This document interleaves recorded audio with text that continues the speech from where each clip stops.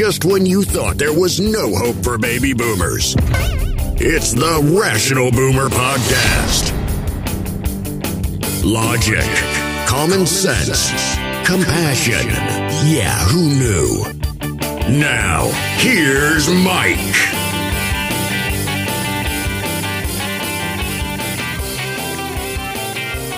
We are back on the Rational Boomer Podcast. Hopefully your day is going well. In the previous podcast, I promised an extra one, and I promised a guest who we have, and that is a gentleman by the name of Tristan Reynolds. He is a radio guy from Kentucky. We'll talk more about that.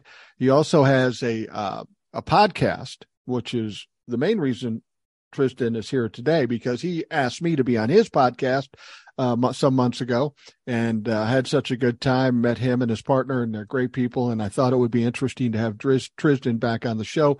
But his podcast is called Extreme Common Sense Podcast. Tristan, welcome to the Rational Boomer Podcast. I'm glad I could return the invitation. Mike, thank you so much, man. It's a pleasure to be here. I'm a huge fan of everything that I see you doing. And that's another reason why you're here today. I love the pats on the back. Thank you very much. The first question I have to ask you, and the question that I know all my listeners would want to know, is Tristan. Where does that name come from? Is that some Kentucky thing, or? Ironically enough, I'm a California kid by heart, and mom was a bit of a hippie, and this was 1979 when she was pregnant with me. She was 17 years old, and I think she had heard the name Tristan and thought, I like that as a boy's name, but the S sound isn't very masculine, and I wonder how it would sound with a Z in there. So she just made me Tristan, and I'm, by most accounts, the first one. A few more have sprung up if you Google the name, but that was just something Mom came up with in the late 70s, probably after a joint and a couple shots, and here I am. Yeah, my folks grew up in the 50s, and my name's Mike, like every other fucking human in the world. I can go someplace and somebody says, "Hey, Mike," and 9 of us turn around, no matter where we are. No, go ahead. Well, that's my middle name too, so I can relate to that as well. Yeah. I got a little of that. Well, just an idea of the difference in our age. You were born in 1979, correct? Born in 80, conceived in 79. Okay, conceived in 79. In 79, 80, I was 19, 20 years old, in that range. I was working at a shitty little radio station in Holbrook, Arizona. It was called KDJI. It was a 5,000 watt radio station in northern Arizona. Holbrook is between Flagstaff and Albuquerque, right in the middle. It was on the old Route 66, and it's in the middle of nowhere. I'm an urban kid with a Lutheran upbringing. This town was all Mormon and Navajo, so I fit in beautifully in this thing. And I'm only telling this because you could probably relate. Now, the radio station, I'm going down from my first radio station away from home, and it's basically a trailer. I'm not talking about a mobile home. I'm talking about a camper trailer hooked to a cinder block building. Now, the owner of the radio station was a 30-year-old guy. Good guy, kind of a smart guy, Mormon guy. He had bought the station on payments from the former owner, who'd owned it for a long time, who owned the music store in town. He had hired local people to run it, so nobody really knew how to be on the radio. And he brought in one guy from California who quit a really good job to come to Holbrook, Arizona, because it was his dream at 30 to be on the radio, to make $600 a month. So I get there. I'm 19 years old. I'm far and away the most experienced radio guy there, including the owner. And it was the worst and the best experience I've ever had in my life. That small town radio shit is crazy. Yeah, and there was a good HBO documentary about small town news, which I guess was more TV, kind of outside Vegas. But it was just this really small time TV station. But yes, you have no idea. It's like, small town media is, there's no HR. It's like a frat house, but somehow worse. It's like the land that time and all rules forgot. But the thing that the misnomer is, you're going to do it and you're going to get rich and famous. Man, local radio, hopefully you want to work for T-shirts. Well, you know, it's funny. When I got there, it was a weird experience. Like I said, I'm from Minneapolis, so I was used to the urban life. I got to this station. I thought, man, it's cool. I'll put up with all this other stuff. And the guy who I was replacing, who actually went on to do some stuff actually here in Minneapolis. I don't know if you remember a team way back when called Buck and O'Connor, but Buck was the guy. And I came in there. I said, so now where are you living? Where should I get a place to live? He goes, oh, I just live up in the KOA campgrounds. I go, what? He goes, yeah, they got these little cabins. I just live up there. I go, that sounds fucked up. He goes, no, it's cool. So I went and got an apartment. I couldn't get an apartment right away. I had to stay in a hotel room with this guy from California for a month. And of course, my boss was trading it out. And so the goal was, you know, we'd stay there for a month and we'd pay him back once we got into our apartments. I go, dude, his name was Max. I go, Max, you don't pay me enough to pay you fucking back. You're lucky I came here. No doubt. And then on top of it, Buck's girlfriend shows up at the radio station one day, and she presumes that since I was taking his shift on the air, that I needed to take his shift with her. Oh, wow. And she wasn't really my cup of tea, but, you know, I'm out in the middle of fucking nowhere, and she could cook. And weirdly enough, when I got to my apartment, she was living next door to me. I still couldn't handle her, but the cooking, when you're 19 and you don't know what the fuck's going on, I had to trade myself out on occasion. Very nice, man. Hey, whatever works. In radio, you literally trade for everything. So yeah, there you go. No, I know that. Well, Tristan, I wanted to ask you about the weather too, because you're in Kentucky and we all presume it's very warm or warmer than the Midwest where I live. But that's not the case today. This storm is kind of fucking you guys up too. Yeah, not today for sure. This is, you know, and if you were listening to any of our local news for the past 5 days, it's, you know, winter apocalypse. It's hell freezes over in Kentucky. But yeah, it's negative 4 or 5 degrees right now with this storm coming south from Canada. We didn't get much snow. I mean, a light dusting, but man, it's really, really cold. How do you guys react to snow down there since it's not as common here? We can get 7, 8, 9 inches, and within a few hours, the roads are relatively clear and we're moving again. But I know in some of the southern towns, it's not that quick because you don't have the equipment. Yeah. Now I would say, you know, we're somewhere between Michigan and Florida. So I would say we're not nearly as bad as some of the towns in like Alabama or Florida, where if they were to get some snow, they just have no clue. You know, we've got a lot of salt, a lot of road crews standing by, even for something like what we just got. So again, you do hear stories from your Michigan friends or your northern friends that are like, oh, a foot of snow is, you know, then we go to work like normal and it's nothing. So not quite like that here. Like you get 7 inches of snow, most of your businesses are going to be on a couple hour delay. Schools probably closed, that type of thing. But yeah, we handled it okay. Not too bad. Well, that's good. That's good. Now I met you because you asked me to be a guest on your podcast, and the podcast is called Extreme Common Sense Podcast, right? That's right. Extreme Common Sense with Tristan and Ray. And I don't know if there's other Extreme Common Sense shows, but yeah, if you look up Tristan, Trizdon, it's definitely the only one that's going to pop up. And it sounds like you know, we're kind of on the same path. Extreme Common Sense and Rational. We're both in the same area trying to achieve something that isn't common these days. There isn't a lot of extreme common sense or rationality. So we're both trying to get people to rally around those people that are actually like that, rally around and hopefully build up some power here. Right. And I think, you know, you just see people in this day and age that are so happy to believe lies if it conveniences them. And again, I don't know if the people that are QAnon are ever going to tune into something like you and I, but you do hope that the folks in the middle that are open to rational thought and critical thinking will tune into a show like ours and get something out of it. Well, it's got to be tough. Now, you've described yourself as just left of right and right of left, correct? You're kind of in the middle. You're kind of a moderate. You could go either way on some things. I would, you know what, my sidekick Ray, that's kind of his go-to saying. Now, I would say I'm center left, but probably a smidge farther left than Ray is. Oh, Ray's an old fucking white guy. He's my age, right? Yeah, exactly. Yeah. You put us in a room and talk about radio, and there'll be a lot of people bored really fucking quick. Yeah, it's a fun topic, but yeah, no. Again, I always tell people by default where I'm at in Central Kentucky with my job, with my family, the folks I deal with every day. I think if I was in a completely neutral environment, I would be extreme left.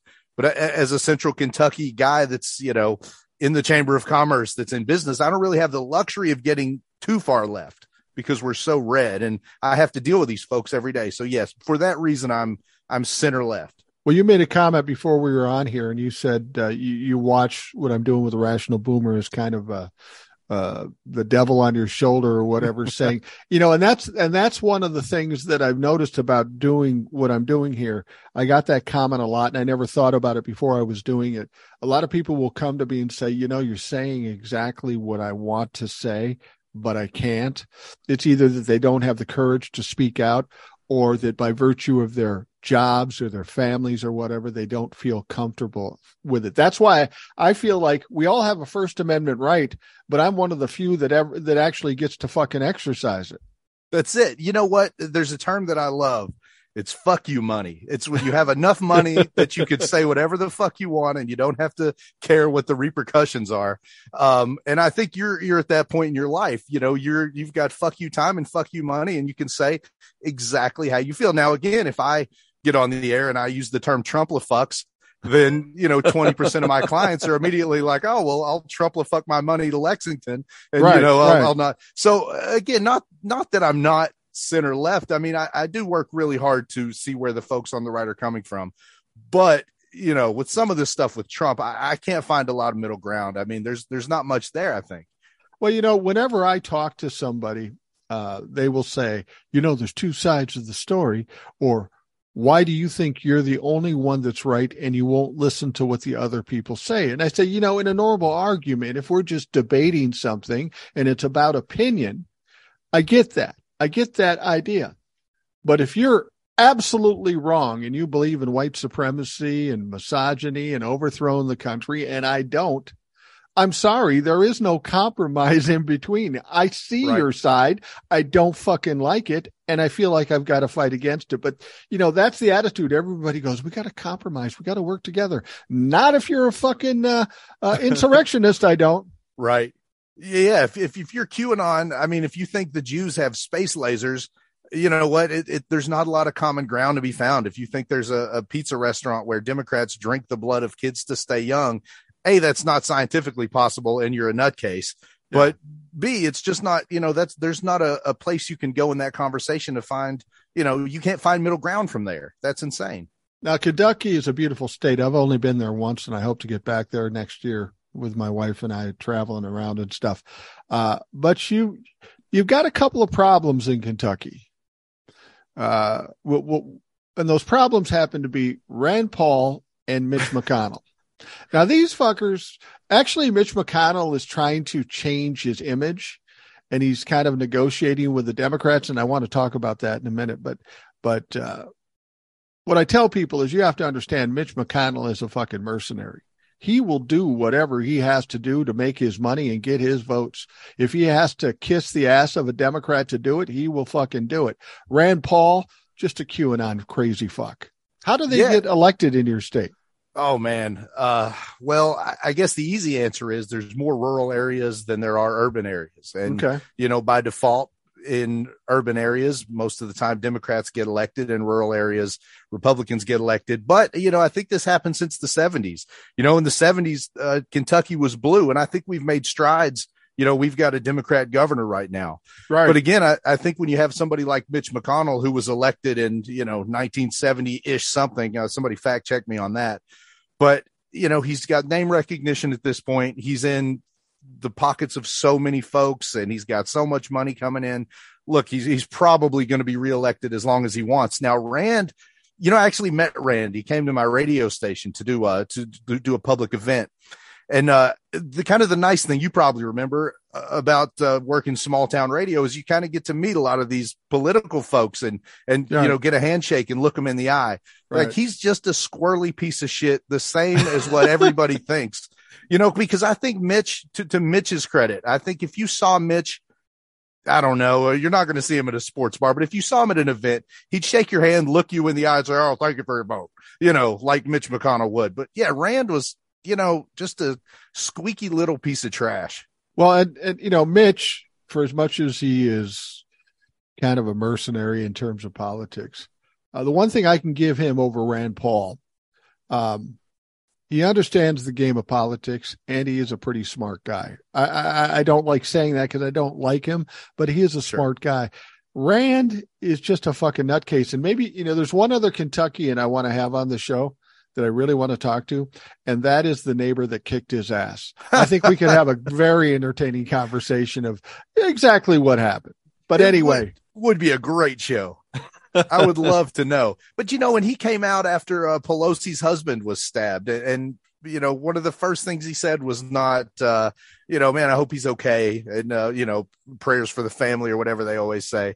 But it was very much like, well, Nancy's daughter wasn't very polite when I had my altercation with my neighbor. And, he just seems like again, just not a human being that you would like to share space and air with. Well, I think the last 6 years, the way I try to explain the Republicans and these Trump-fucks getting all this power is, for years and years, the Republicans have always been loud and proud and talk longer and louder than everybody else. They control the narrative, and people who don't pay attention or don't look into what's going on, they just hear this noise constantly, so they tend to believe it. We're seeing a different situation now with the Republicans, and I'm curious as to what you think. The Republicans are all head up about having the power in the House of Representatives. They've got a slim margin in the House of Representatives. And as I look at the current situation, I made this statement, see what you think. I think the Republicans are worse off with a slim majority in the House than being in the minority. Because now they're responsible for actually creating some things, and they are never going to create things because they seem so divided. I mean, they can't get along with each other. They don't have time to fuck with the Democrats.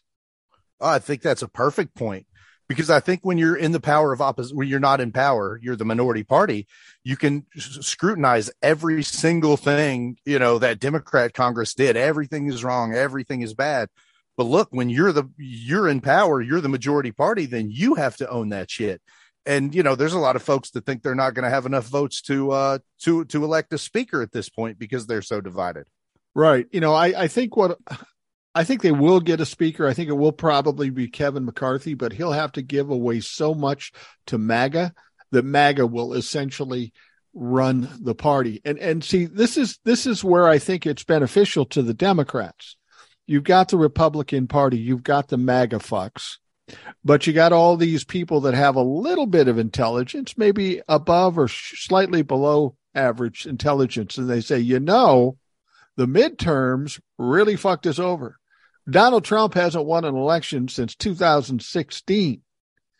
He didn't win the midterms in either case. He didn't win 2020. So maybe he's not an asset anymore. Maybe he's a liability. So there's these people stepping away from MAGA. They don't want to go near it because they know it's going to cost them elections. So when it comes down to doing something in the House, these people that seem to be relatively normal, they're going to be hard pressed to side with MAGA, but they're going to have to do something.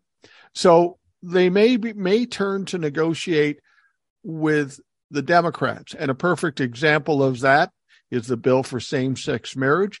And now this omnibus bill in the Senate, the Republicans are kind of siding with them. And of course, the MAGA fucks are going crazy. How dare you do this?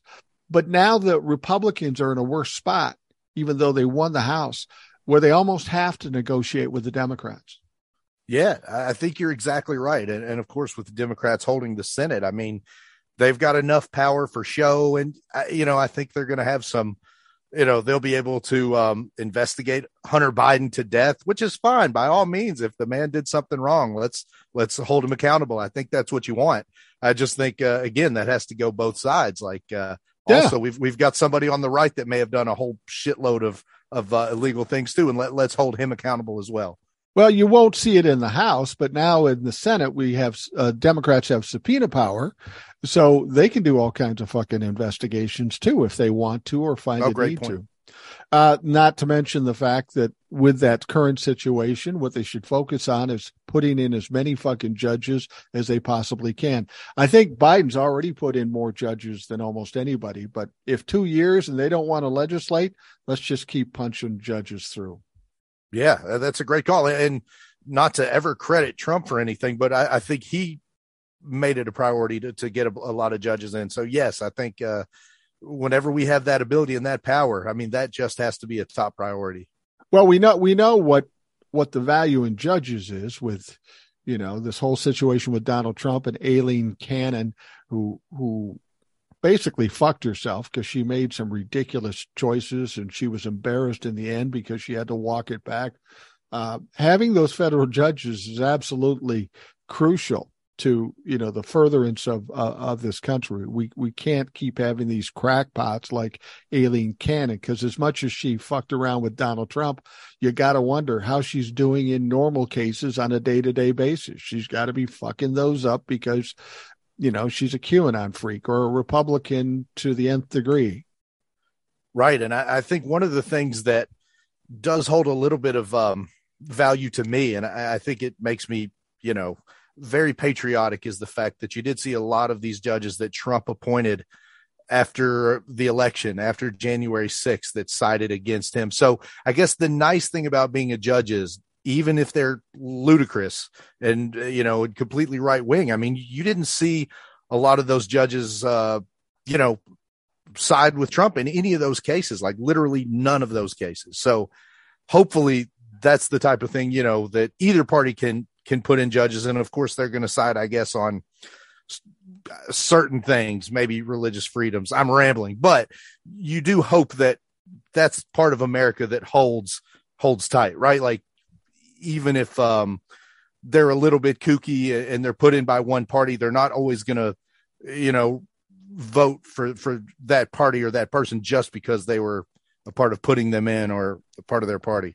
Well, with judges, even Supreme Court judges, they will vote against Donald Trump. I mean, a lot of these people are appointed for a lifetime term. So it's not like Donald Trump can get them out. And they're looking at these crazy things that Donald Trump is trying to take to court, and they don't really have a choice. There's no value in going against the Constitution or breaking the law for Donald Trump, because Donald Trump isn't worth anything. That's what Donald Trump doesn't understand. He thinks once he does somebody a favor that they are indebted to him for life, and that's the narcissistic part of it. But the fact of the matter is, once he has no value, then the Republicans and politicians in general are just going to kick him to the curb. And I think that's where we're at now. Donald Trump is being kicked to the curb, but the whole idea of Trumpism is still being touted by the MAGA fucks. They don't give a shit about Trump, but the racism, the misogyny and all that stuff, yeah, we're in for that. Yeah, I laugh out of disappointment and sadness, but yeah, I think you're exactly right.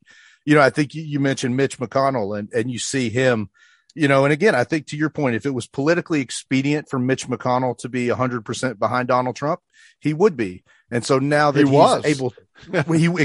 was. And now that it's not, he has, shifted himself away. Now, if you could try to pretend Mitch McConnell has a bit of a soul, January 6th did seem to change him a bit. Now, whether or not in the back of his mind that was all politics, or he actually just realized this is unbelievable horseshit and I have to distance myself.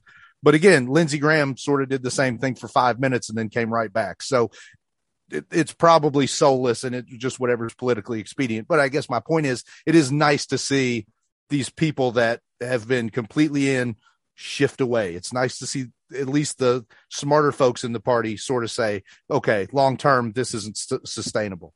Yeah. And you radio guys are funny. Mitch McConnell has a soul. Good one. Good one. I've been working on that for my act. Yeah, I don't blame you.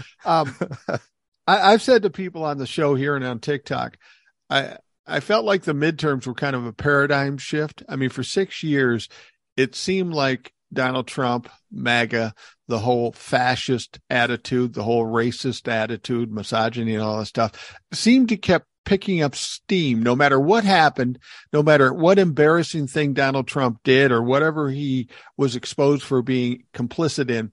He seemed to gain ground. But that midterm seemed to be a point where the Republicans go, okay, we're on a bad ride here. We maybe need to get off of it. Now, not all of them are willing to do that, but enough of them to make a change. And now with this midterm things, and we're seeing his taxes being released and the J6 committee releasing all the evidence, I think MAGA and that whole concept is on the fucking run right now. And we need to chase it down and finish it. Man, absolutely. And I think the problem with that is, again, I think your potty trained Republicans want to be so far away from that they can't stand it. You look at the Liz Cheneys and you know, certainly the folks on the January 6th committee.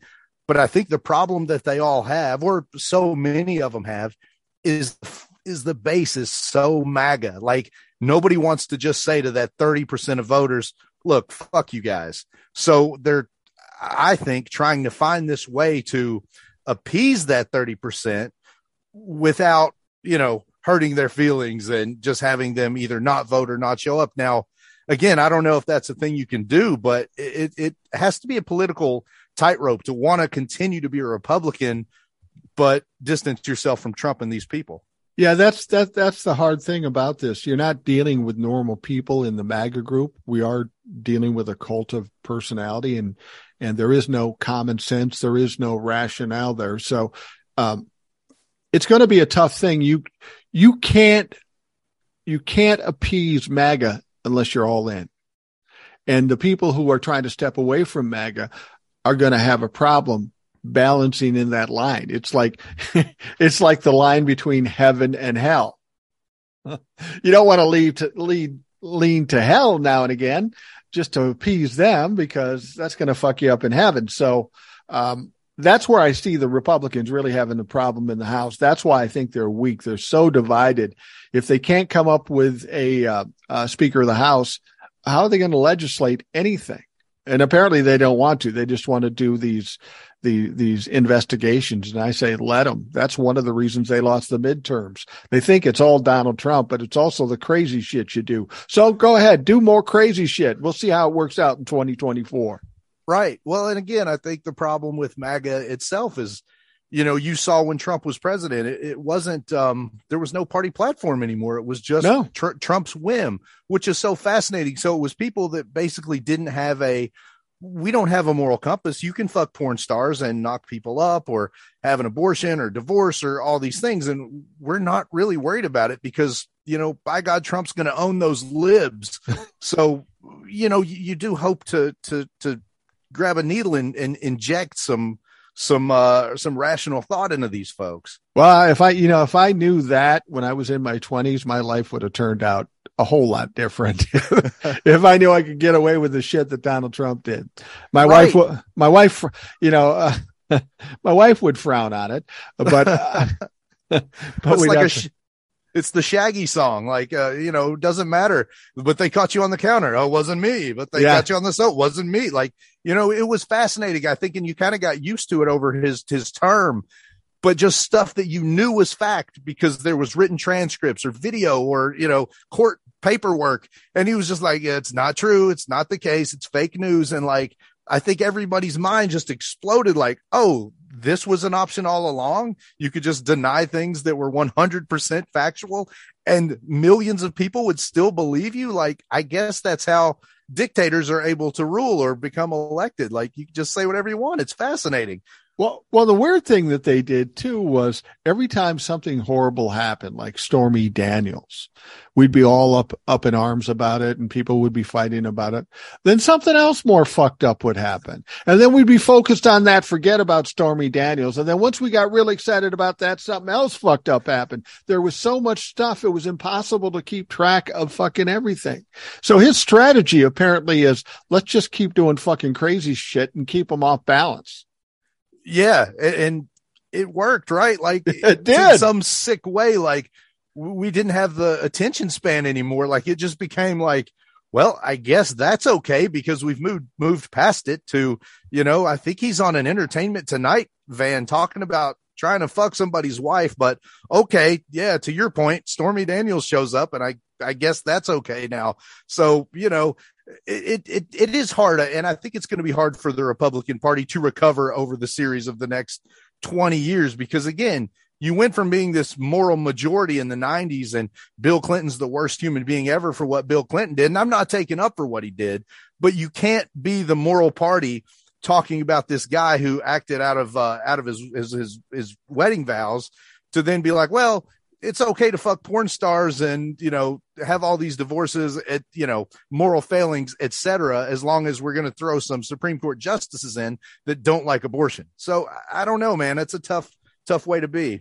It's weird how this country has changed. I mean, way back when I was young, before you were born, there was a guy running. I think you might have been with McCarthy or something, but he was running for vice president. He was in the presidential campaign, and his name is Sergeant Shriver, and he was somehow connected to the Kennedys, but he was the vice presidential candidate until somebody found out that he actually went to a psychiatrist. Oh, fuck no. We got to get him off the ballot. No, we can't have him on there. That's too far. And then you take Richard Nixon. It was the most appalling thing in the world. He lied. He did all this stuff. But when it came down to it, basically what he did is he sent some people in to break into Democratic headquarters. That's a big deal at the time, and it shook the world. And then Bill Clinton. Bill Clinton had extramarital sex with a woman, and then lied about it. That's as fucking common as apple trees in this country, but that was the most horrific thing. So everybody was appalled by this. But like you say, Donald Trump comes along. He's fucking porn stars, and that's the least of the problems. He's trying to overturn free and fair elections. He's trying to overthrow the government. He's stealing top secret documents. How did we go from these little things that were so appalling to us to all this shit that a lot of these people don't care about? That's it, man. It's a lot of hypocrisy. I think as the party that does use our brains on a lot of this stuff, I think we have to be careful now moving forward that we don't justify this type of behavior on our side. And again, I'm not saying we've seen any examples of that, but I definitely think we've got a lifetime of being able to throw in the face of these guys, like this party. Look, how can you be okay with this? Like, you can't be the Christian right. This, this group of folks that everything matters so much morally to your point of, fucking porn stars, not a big deal. Like, literally, he could kill somebody in Times Square or Fifth, whatever his quote was. And he was right. Like, he was exactly right. 30% of the country would be like, they must have had it coming. Well, they're in a tough situation because, like the evangelicals, I speak badly about the evangelicals. I have a family member that claims he's in the evangelicals, and not surprising, he's not my biggest fan. He doesn't like me very much, but I stand by what I say, because the evangelicals or the Christian right, they seem to have this attitude. I don't care what he does. I don't care how much he sins. Just overturn Roe v. Wade. They are a one-trick pony. They only care about, and they're willing to give away all their other beliefs in order to get that one belief. And to me, if you're any kind of organization, that's kind of a fucked up thing to do. You gotta have some balance as to what you accept and what you don't accept. Yeah. And I think that's been a big, a big study for me, for lack of a better term, here in Kentucky. I mean, you'll have really good conversations with with folks. I'll have a good conversation with a friend on the right, and it feels like, we'll discuss 7 topics. I'll win every discussion on the topic. And then at the end of the day, it's, well, you can't vote for anybody that might, be pro-abortion in any way. That does, at least in my circle in Central Kentucky, that is the end all, but abortion. Like, there's nothing you can say, about taxes, about equality, about racism, about global warming. They'll agree with you on all this, but abortion rights. So, and I don't, again, you can't give away the baby with the bathwater. Like, yes, fight for that if that's your belief. You and I understand that there's situations where women most certainly need to be, in control of their bodies and have abortions. But again, you can have that conversation, but you can't give away all your morality on this one issue. And I feel like it's certainly in my bubble here, they're readily happy to do that.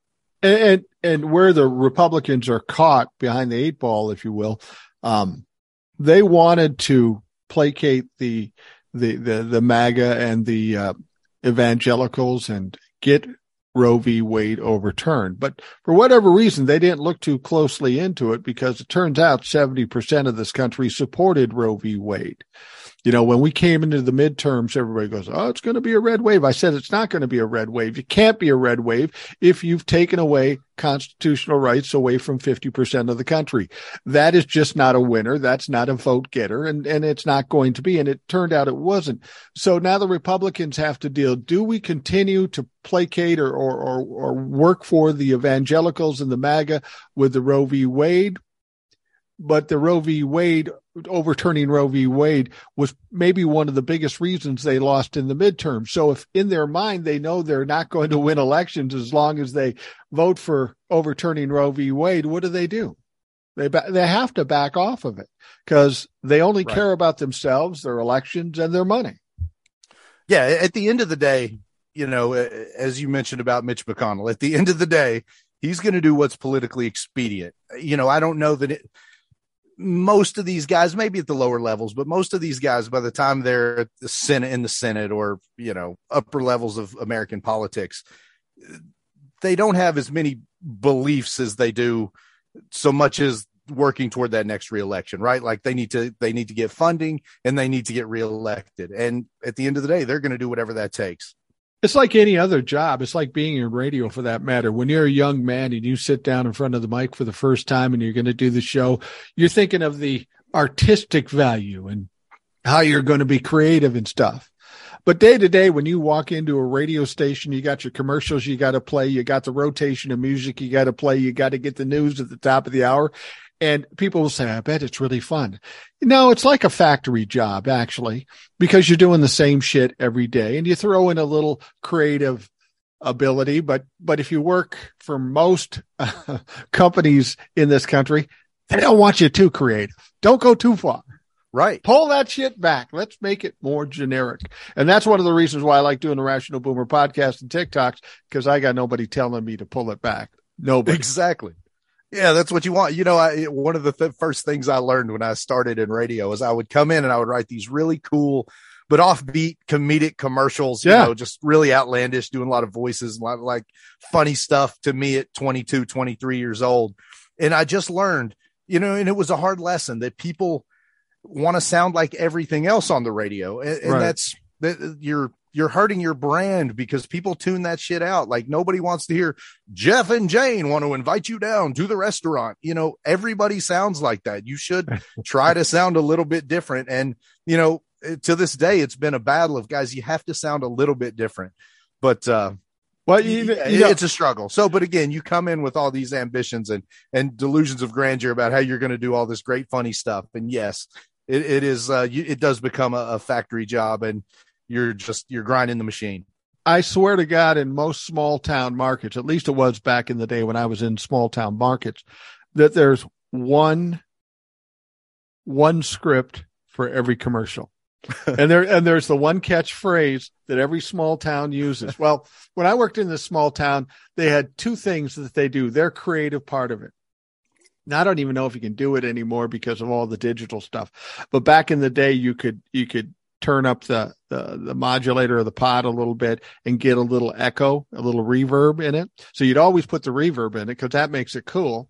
And then you do your generic spot, and it always would start at some point in the thing, for all your hardware needs, for all your feminine product needs, for all your used car needs. They're so fucking uncreative. It's just absolutely. I'm just going to tell you a story. You'll appreciate this. I was working for the Department of Transportation doing traffic reports, and they said, Mike, we need somebody to do a spot to tell people to stay away from snowplows because they'll fucking kill you. I said, cool. And, basically it would be, snowplows are out on the roadways. Please be careful. They weigh 30,000 pounds and you can die doing that. And I thought, well, that's fucking boring. So I had two little kids. One who was like 5 and one who was like 11. So I said, nothing pulls at a heartstrings like a kid's voice. And they did a decent job. And so I did this promo or this PSA, and I had my son talking for sad music in the background, and he's going, yeah, my dad was out driving in the snowstorm the other day, and he got too close to a snowplow.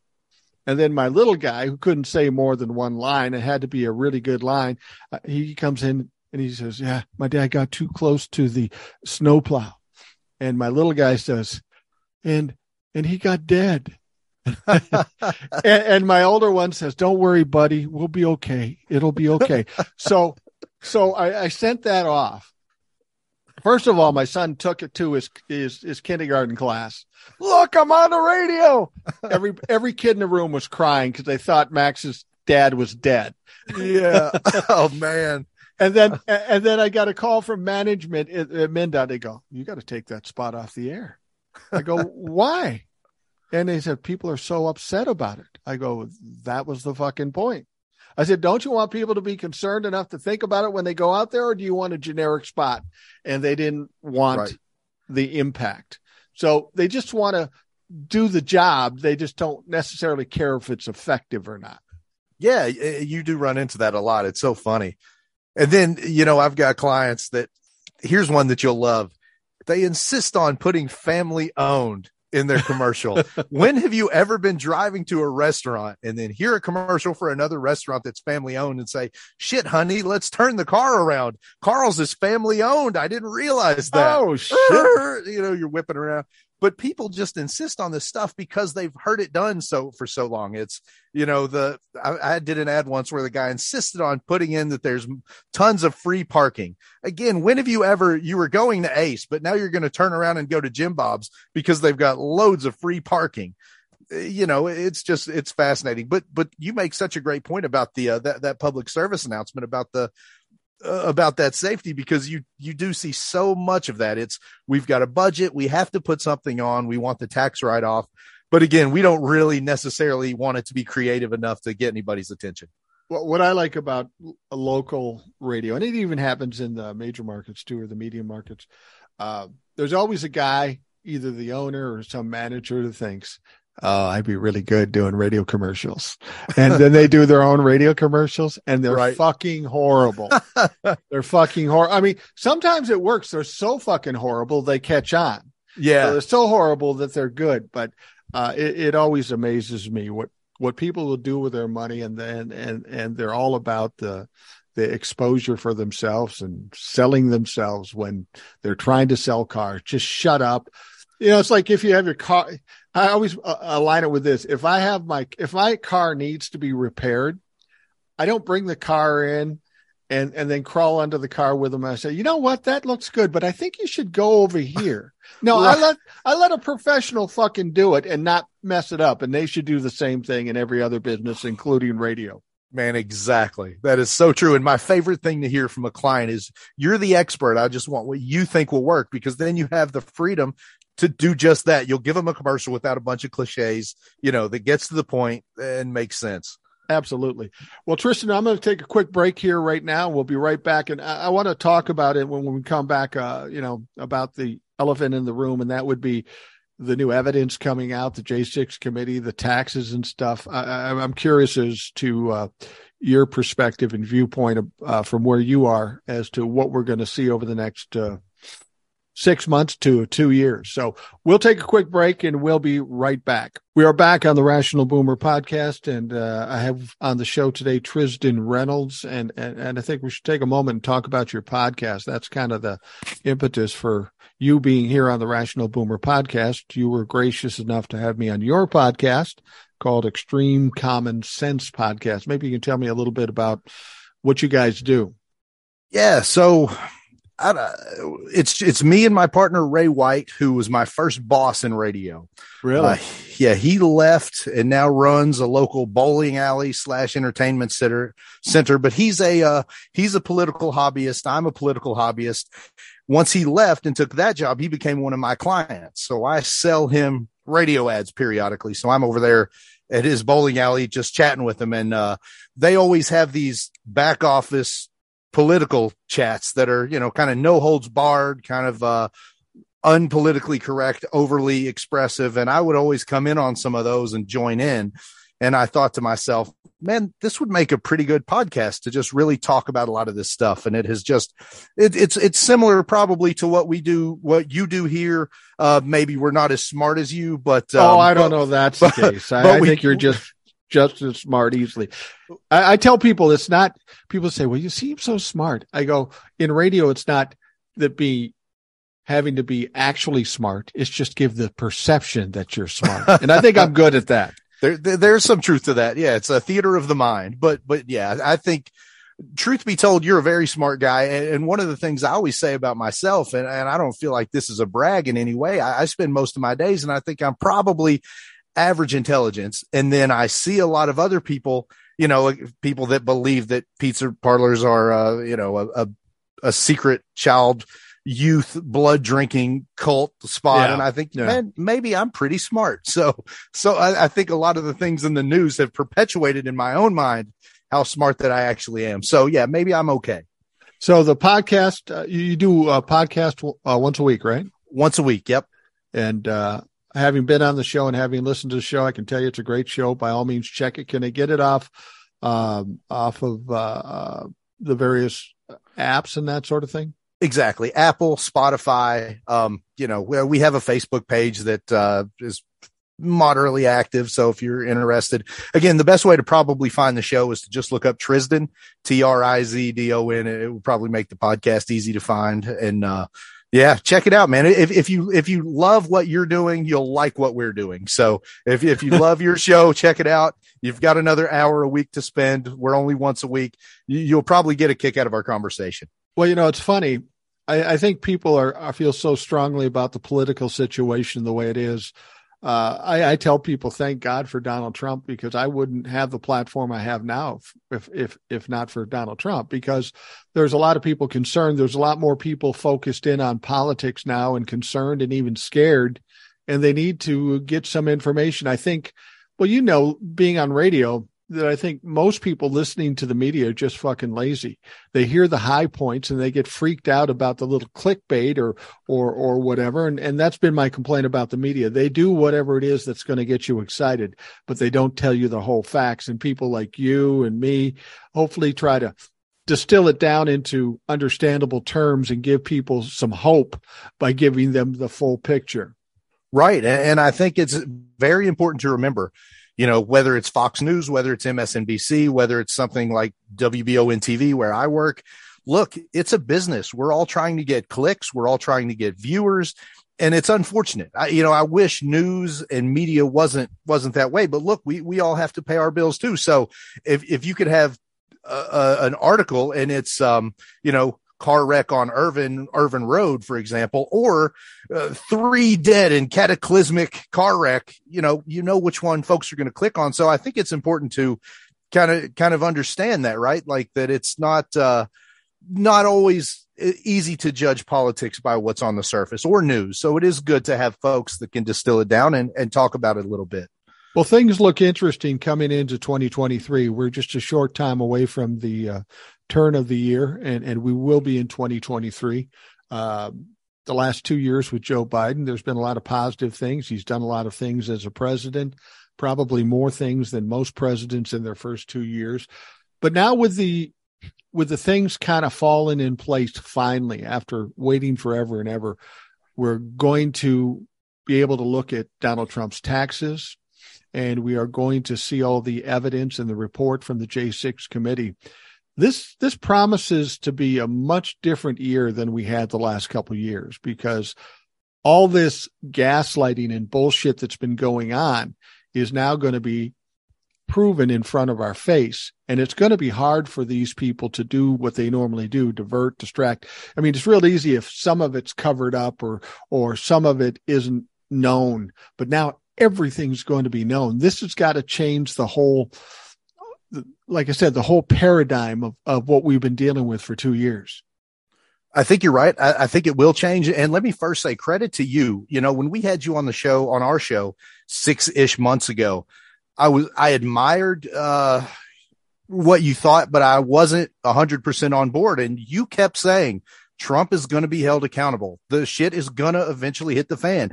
And you've been one of the very few voices on the left or right that has really been adamant about that. And I think it's just been so hard for folks that feel like he really deserves repercussions. I mean, fuck that he grew up rich and that he has a lot of money and that he has some businesses. Look, we should all be held accountable. That's what life is.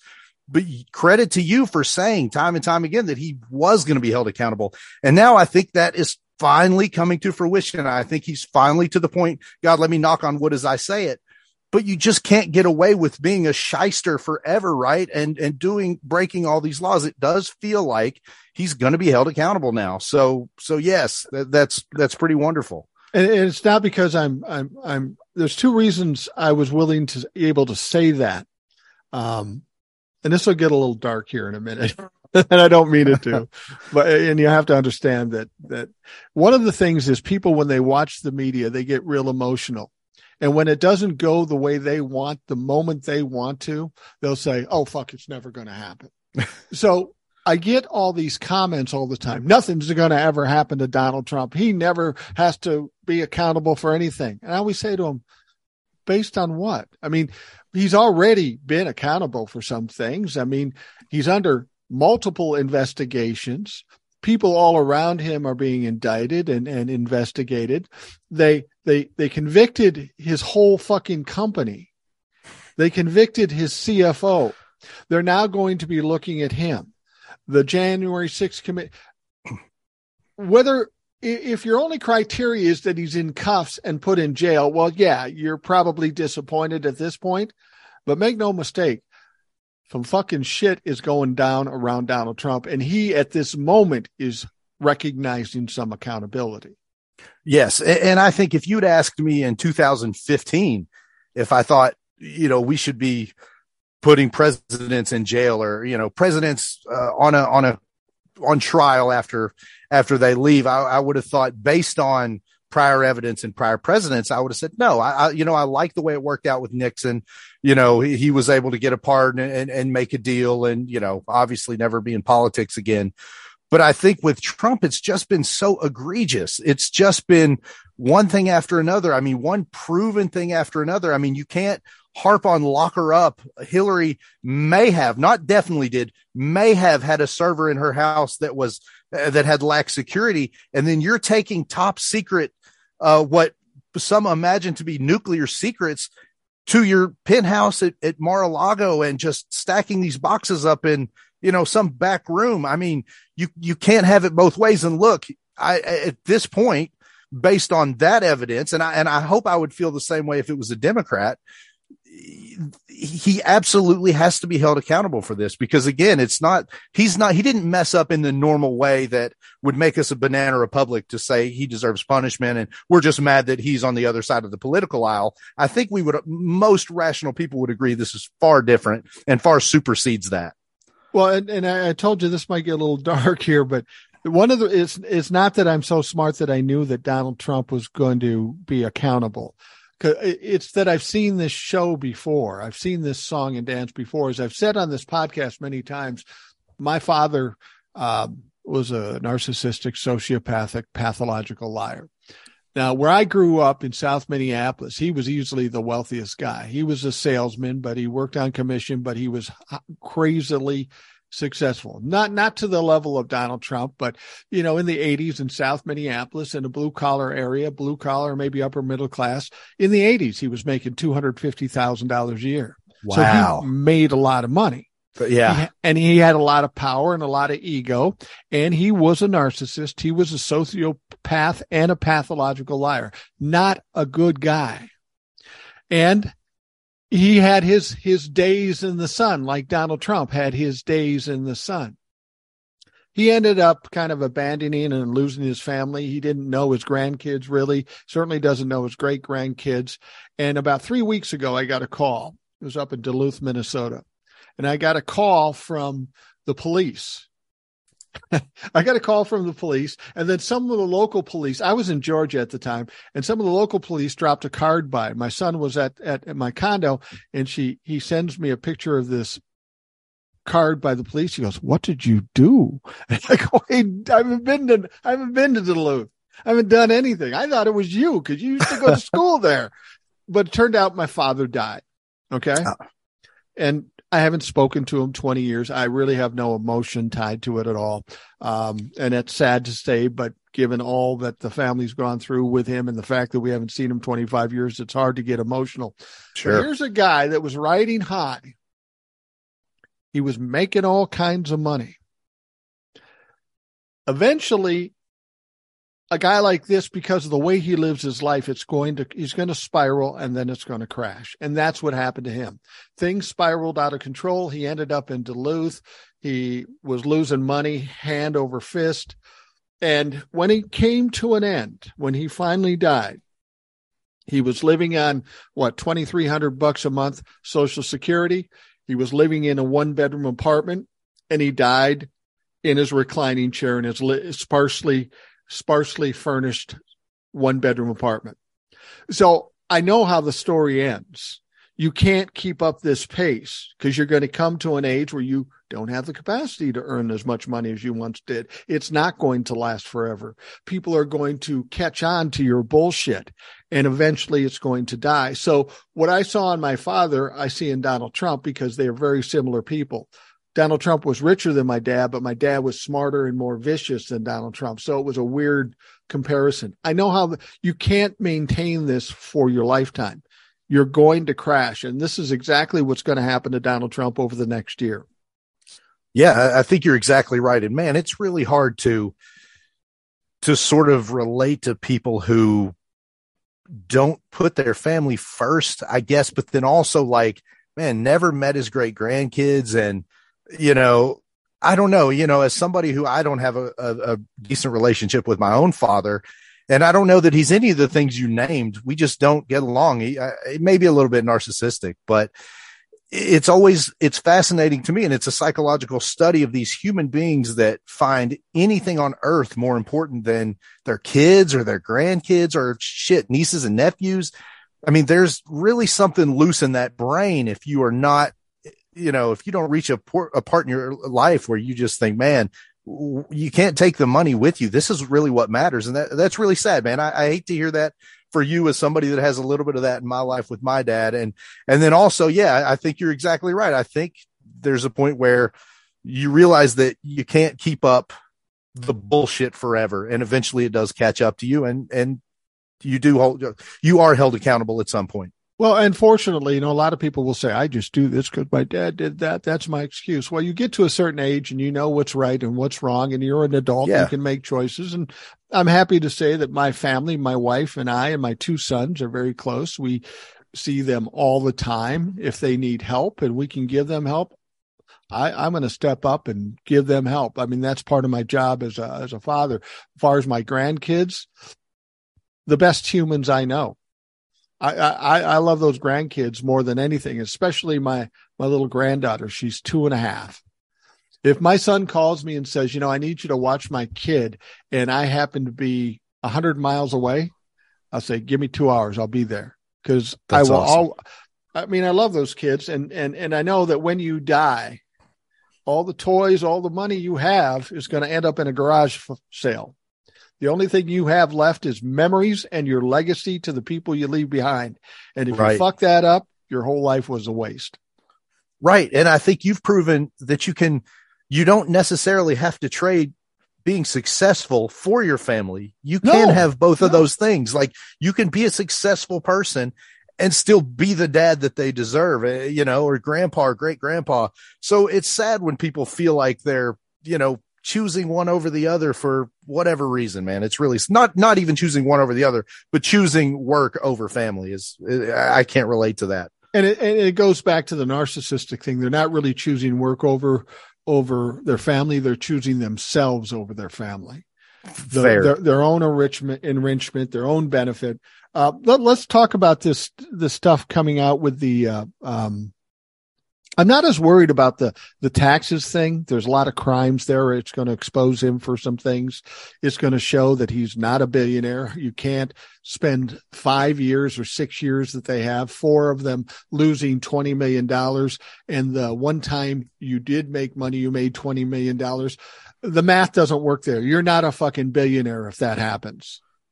Exactly. And I think it proves sort of what the Democrats have been saying, which is why we've wanted to see those taxes for so long, which is either A, you really, really, really suck at business, or B, you're a fucking liar and everything you do, you're lying and it's a crime, or some combination of those two things. Because look, you don't lose all this money every single year and you're this great businessman coming to save our country. And I think, you've got to figure out what that is if you're on the right. Look, does he suck at business? I mean, he has had 11, I don't know exactly how many, but very many bankruptcies. So he can't keep being this savior that came and vowed to work for nothing. Look, Donald Trump's not doing anything if it doesn't benefit him.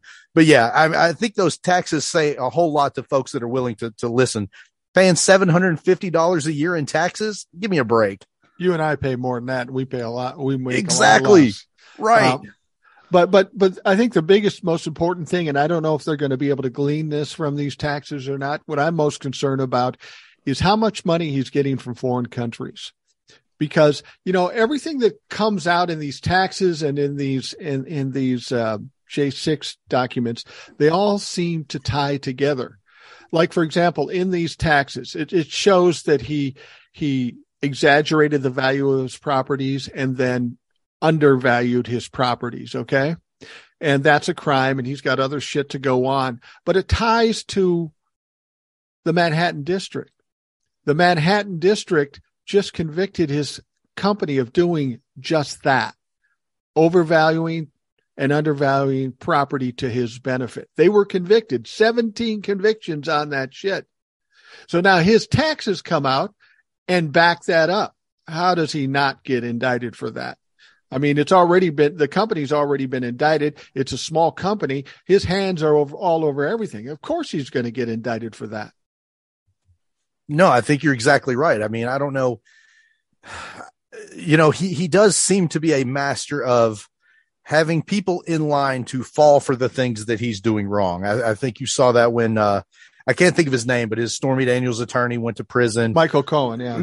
Yeah. And you just see so many of these guys that are sort of his pawns that seem to take the fall for so much of the stuff that he's doing, but they're getting their hands dirty. So, to your point, I think everybody in the company, or at least that had any fingerprint whatsoever on any of that, inflating and deflating values, is certainly going to be in trouble. And you hope that leads back to Donald. Well, when we look at the documents coming out of the J6 committee, it's interesting. You're right. People, for whatever reason, have been willing to stand by Donald Trump. We saw Alan Weisselberg in the Manhattan District with the trial of the Trump Organization. He said, I'm not going to speak against Trump. But he did, essentially, by what he did. He was just trying to cover himself with Trump, and Trump's so stupid he'll buy into it. True. But I think we're now at that point where it's too big a loss of people around Donald Trump, and Donald Trump is losing so much credibility that people are going to have to flip on him. I mean, I think a perfect example, I said this on the podcast a while back. Remember when what's his name? The chief of staff, Mark Meadows. Mark Meadows, and his deputy was, I just talked about it yesterday, but Mark Meadows, let's talk about Mark Meadows. He did not testify in front of the J6 committee. He got referred to the DOJ, but he did not get indicted. And for the longest time, we didn't hear anything out of him, which is weird because he was the guy standing next to Donald Trump.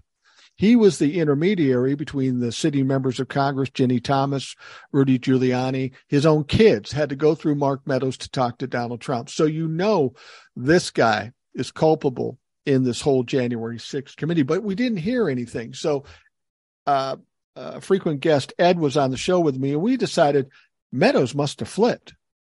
He must have flipped. And now the J6 documents come out, and it doesn't say it, but it kind of hints at it. I got to tell you, if Mark Meadows flips, it's fucking done for Donald because there's nobody closer to him.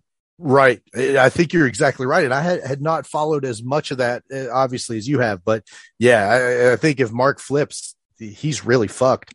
No, what do you think is best case, worst case scenario for his punishment? Do you think that there's going to be a point where we're going to see Donald Trump in handcuffs, or will they find another way to sort of get him out of the way and without that? I'm not exactly sure. You may see him in handcuffs. And here's why. If you're, the biggest problem the DOJ had with this, it's really tough to arrest or indict a former president. It's going to cause all kinds of problems. It's going to cause, divisiveness in this country. Well, we already have the divisiveness. And at this point, the J6 committee did the perfect thing. They didn't just hand over documents to the DOJ. They made it available to the general public. And this puts pressure on the DOJ. I think at this point, there's going to be more problems if they don't indict Donald Trump than if they do indict Donald Trump. I mean, both ways could cause some problems, but definitely letting Donald Trump free on this thing is a no-go. I mean, he's clearly guilty of multiple things. And I tell people, I said, all we need is one indictment, whether it's Fani Willis in Georgia, up in New York, or the DOJ. He doesn't have to be indicted for everything, just one. And that's going to fuck him up. Yeah, I think you're exactly right. And you just worry that it's going to come down to, like it sort of was with his term as president, how sort of the attention span of every single thing, one more horrible than the next, just became overshadowed. And you hope that all these potential trials and potential situations don't just become, I guess I hope they just don't start snuffing out, because again, I think each one is so incredibly potentially damaging to Trump. You just I hope that they're all, ran out till the end. I hope we see. I'd like to hear a judge tell me on each of those in Georgia why it's not okay to ask for votes that you didn't earn. I think we should hear about why it's not okay to lie about your properties. I hope we hear why it's not okay to cheat on your taxes. Look, there's people going to jail and paying fines every day that live like you and me for that stuff. So he's got to be held accountable. Well, this kind of goes to what I said about the paradigm shift. For a long time, Donald Trump, the Trump-la-fucks, the Republicans kind of controlled the narrative. And that's how they won, or that's how they delayed things. And as I told people, now that the Democrats are in a position to do it, we've got to control the narrative. And I think the documents coming out from the J6 committee are just an absolute gift. I don't know about for you, but for me, we're going to have close to 1 million documents, text messages, emails. There's no way anybody can go through that quickly and give you a synopsis. Well, there is a report on it because the J6 committee gave the report. We can go through the report, but all that evidence, it's a gift to fucking media and to bloggers and to podcasters, because if I got to talk about something today, and there are some days doing one every day, there isn't as much to talk about. All I have to do, go online and download a crazy fucking document that shows he was criminally culpable in a certain situation. And I think that's what's going to happen over the next year. You're going to see things coming to light and expanding, and it's going to be just too much pressure. That will control the narrative instead of the bullshit gaslighting that the Republicans have done up to this point. Yeah. Well, I certainly hope you're right. I mean, And I think one thing the Republicans have to remember too is, as hard as it always is, and nobody wants to see your guy, your teammate get arrested or, be held accountable. But again, you have to put yourself in 10 years. If that's, if that's somebody in the Democrat side, like you're going to want them held accountable. And again, you hope it's not this bullshit where, every president that's in is going to be impeached now because you impeached our guy. We're going to impeach your guy. But look, we have to be able to hold people accountable when shit is really, really egregious and really, really bad. And I think there's unlimited proof at this point that so much of this has been that it has been unbelievably egregious and with a complete disregard to the law and the rules.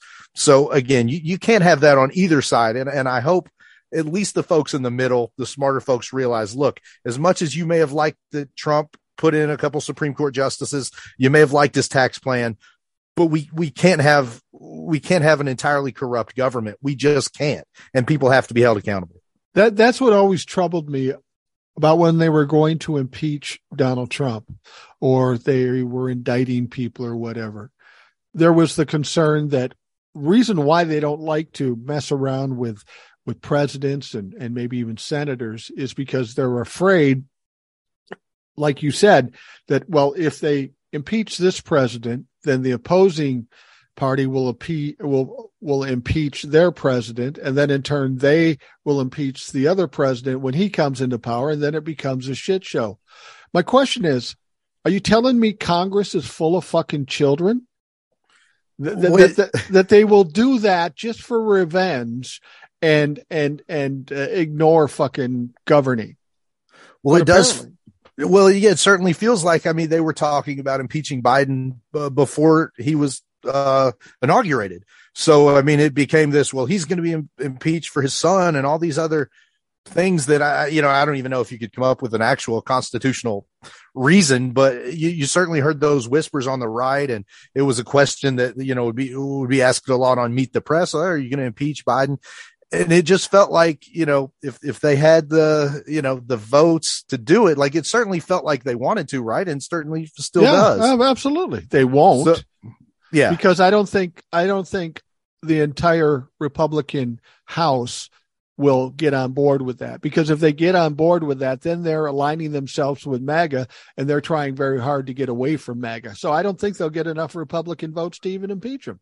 Yeah, no, I don't think so either. And I think, and hopefully calmer, cooler heads will prevail and it will be used for the reason it was, put in the Constitution, for very serious situations that are needed, like insurrection, like, possibly working for another country, like, what, I'm not articulating it very well, but like, well, what happened in Ukraine, us possibly withholding, weapons and different things. So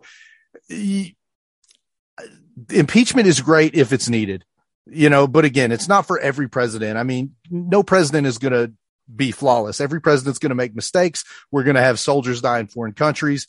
It's a shitty, tough job in a lot of ways, but it needs to be there when it needs to be there. And I don't think there's a lot of rational people that would disagree that insurrection is a pretty damn good reason to have an impeachment. Yeah, that's the one argument I always have with people. Whenever I talk to a MAGA fuck, they'll come to me and I'll mention the insurrection. Yeah, but what about Black Lives Matter burning down our cities? And I have to say to them, now, I step back. Do you understand the difference here? Something horrible happens to a race of people and they rise up and they riot. That's not a good thing. I was not happy about watching that. I was not happy about that happening, that riot. But that is a vast difference from somebody trying to overthrow our country. They're not even comparable. Riots happen in this country and have. I grew up in the 60s. There was fucking riots every week. So they happen. They're not good. We don't want them. But you can't compare them to trying to overthrow fucking democracy. It's just not even close. Right? It's willful ignorance to even make that comparison because there's a difference between an organically speaking, a group of people people upset who come to protest. Now, God forbid we all hate it when those protests turn violent. We hate it when those protests turn into trashing, burning buildings. You know, it's sad. Nobody wants that. No rational person wants, you know, a legal demonstration to turn into that. But yes, to your point, there's nothing similar about an organic riot that happens versus somebody who's an exiting president of the United States basically organizing an insurrection to overthrow the Constitution and our way of life. That is very different. Well, and the interesting thing is when it first happened on January 6, 2021, they tried to give us the impression that it was just a bunch of people that got caught up in it and charged the Capitol. And what the January 6th committee did so effectively is showed us was a bigger plan than that. I mean, they had the fake electors. They had Ginny Thomas going into the White House. They had a war room at the Mayflower Motel. This was very strategically planned. And the interesting thing is most of the planning happened even before the election, even before he lost. He knew he was going to lose. So he already started the plan to somehow discredit the 2020 election. Yeah. And that's another one of the things that really makes you bang your head against the wall when you're talking to MAGA folks. Look, he said that he won the popular election in 2016, right? Right. He's lied about this type of thing since he's been, you know, in politics. He said if he lost, it would be rigged. If he won, it was fine. I mean, again, this is not a, you know, we lost the election and here's some evidence that something might've been shady. And we looked at it and, you know, whatever. I mean, this is a situation where he talked about for months. There's audio clips of him saying basically that they cheated and it's fake if he loses well before the election. And he even, you know, he not predicted, but it was just something that always sort of happens is that a lot of the smaller rural places come in early and a lot of the urban votes come in later. So he was saying, if I have a lead early in the night, that's the real votes. And then when the others, that's going to be the fake cheating votes. So, I mean, and he had enough knowledge to just muddy the waters so much for folks that maybe aren't that political and get their news from Facebook and just really mind fuck a lot of people. But to your point, this is something that he had planned well before the election. This was not a organic situation where he felt like, maybe there was something fishy about this. I mean, I think every critical thinker knows how much bullshit this was, especially when I couldn't give you the exact number, but dozens of his own judges that he appointed said, look, there's no there. That's crazy. Yeah. They just said that's fucking crazy. As somebody who's kind of more moderate, you maybe can relate to this. And I've said this all along on the podcast and on TikToks. People will say to me, well, you're just a Democrat libtard. And I've always said, I don't belong to any fucking team. I don't belong to any club. At this point, Republicans are the dumpster fire. We got to focus on that to get that put out. And the Democrats are the only people that can do that. So for the moment, I'm siding with the Democrats. But I think the reason Donald Trump, and this is a flag that government and both parties should take a look at. One of the main reasons why Donald Trump was elected is because people were sick of establishment politics. And Hillary Clinton, as much as she was disliked for any number of reasons, she represented establishment politics. So the public is saying the way you're doing government now, we fucking hate. And now if the Republican Party goes down and is just completely out of play, I'm concerned about that too, because I'm not fully confident in the Democrats doing everything they're supposed to do if they have complete power. We have to have two strong parties to really have a democracy. And I don't want Republicans to die. I just want them to kind of try to switch to be more like they once were. As much as you may have hated them, at least they were reasonable. Well, yeah. And we've had a dozen podcasts on, hindsight being 2020 and what douchebags that we feel like when George W. Bush was the worst thing we'd ever seen. Like, right. Jesus, man, in the middle of Donald Trump's term, what you wouldn't have given to have W back in the White House. I mean, again, that was a time where you didn't like some of the policy and you weren't sure about some of the stuff going on with the war. Normal stuff in a democracy that you can say, I don't like this policy. I wish we weren't in this war. Normal things, during Trump, it was, again, it was a nightmare fever dream of these crazy allegations, and every person that left the campaign or his administration writing a book detailing all this stuff that was just scary and horrible constantly. And this, that was his folks. So yeah, we definitely need two good, strong parties. And you do hope and would love to see, Republicans turn into, oh my gosh, all their names are slipping my mind right now, but basically every political presidential candidate for the last 20 years would all be wonderful. Mitt Romney, John McCain, right? Anybody in the Bush family, like Jeb Bush ! What I wouldn't give to have had 4 years with Jeb ! What we got was so much worse. I mean, but to your point, we do need the two strong parties, but I don't think, I do feel like I'm a strong Democrat. I don't feel like, I'm close to switching, but I do feel like, as an open-minded people are, I am open to new information. And right. if our party became the party of, Trump, if our party became the party of fake news and not believing facts and not being reasonable, then I am malleable and open enough to say, look, I vote for Republicans probably every election. I have the benefit locally of meeting some of these guys, and I know a Republican's going to do a better job at game warden, and I'm going to vote for him. Right. But at the same time, I do feel pretty entrenched in the Democrat Party, as long as Trump is the alternative, or Trumpism is the alternative, for sure. Well, and people keep talking about the 2024 election, and I always say, Jesus Christ, if you've watched any presidential election, 2 years out, we don't know fucking anything. Everybody's worried about Donald Trump wanting for re-election in 2024. And some people are convinced that he's going to do it. I just don't see it. I think he might be legally precluded from doing it. I think he will see that he's going to get his ass kicked and he won't take the chance. I'll see that he may not even be healthy enough. I mean, think about this. He'll be 78 years old in 2024. He's not in the best physical condition, in spite of what his doctor claims. He eats Big Macs all day. And this guy is going to have so much stress and fear hanging over his head for the next 2 years. Do we really think he's going to be healthy enough to run for fucking president? Not to mention, the Republicans won't allow him to be the candidate. Yeah, I think the party's moving away from him. And I can't imagine what would necessarily bring them all back. I mean, yeah, you're going to have your fucking Marjorie Taylor Greens of the world that are always going to, be Trump-la-fucks to borrow your phrase.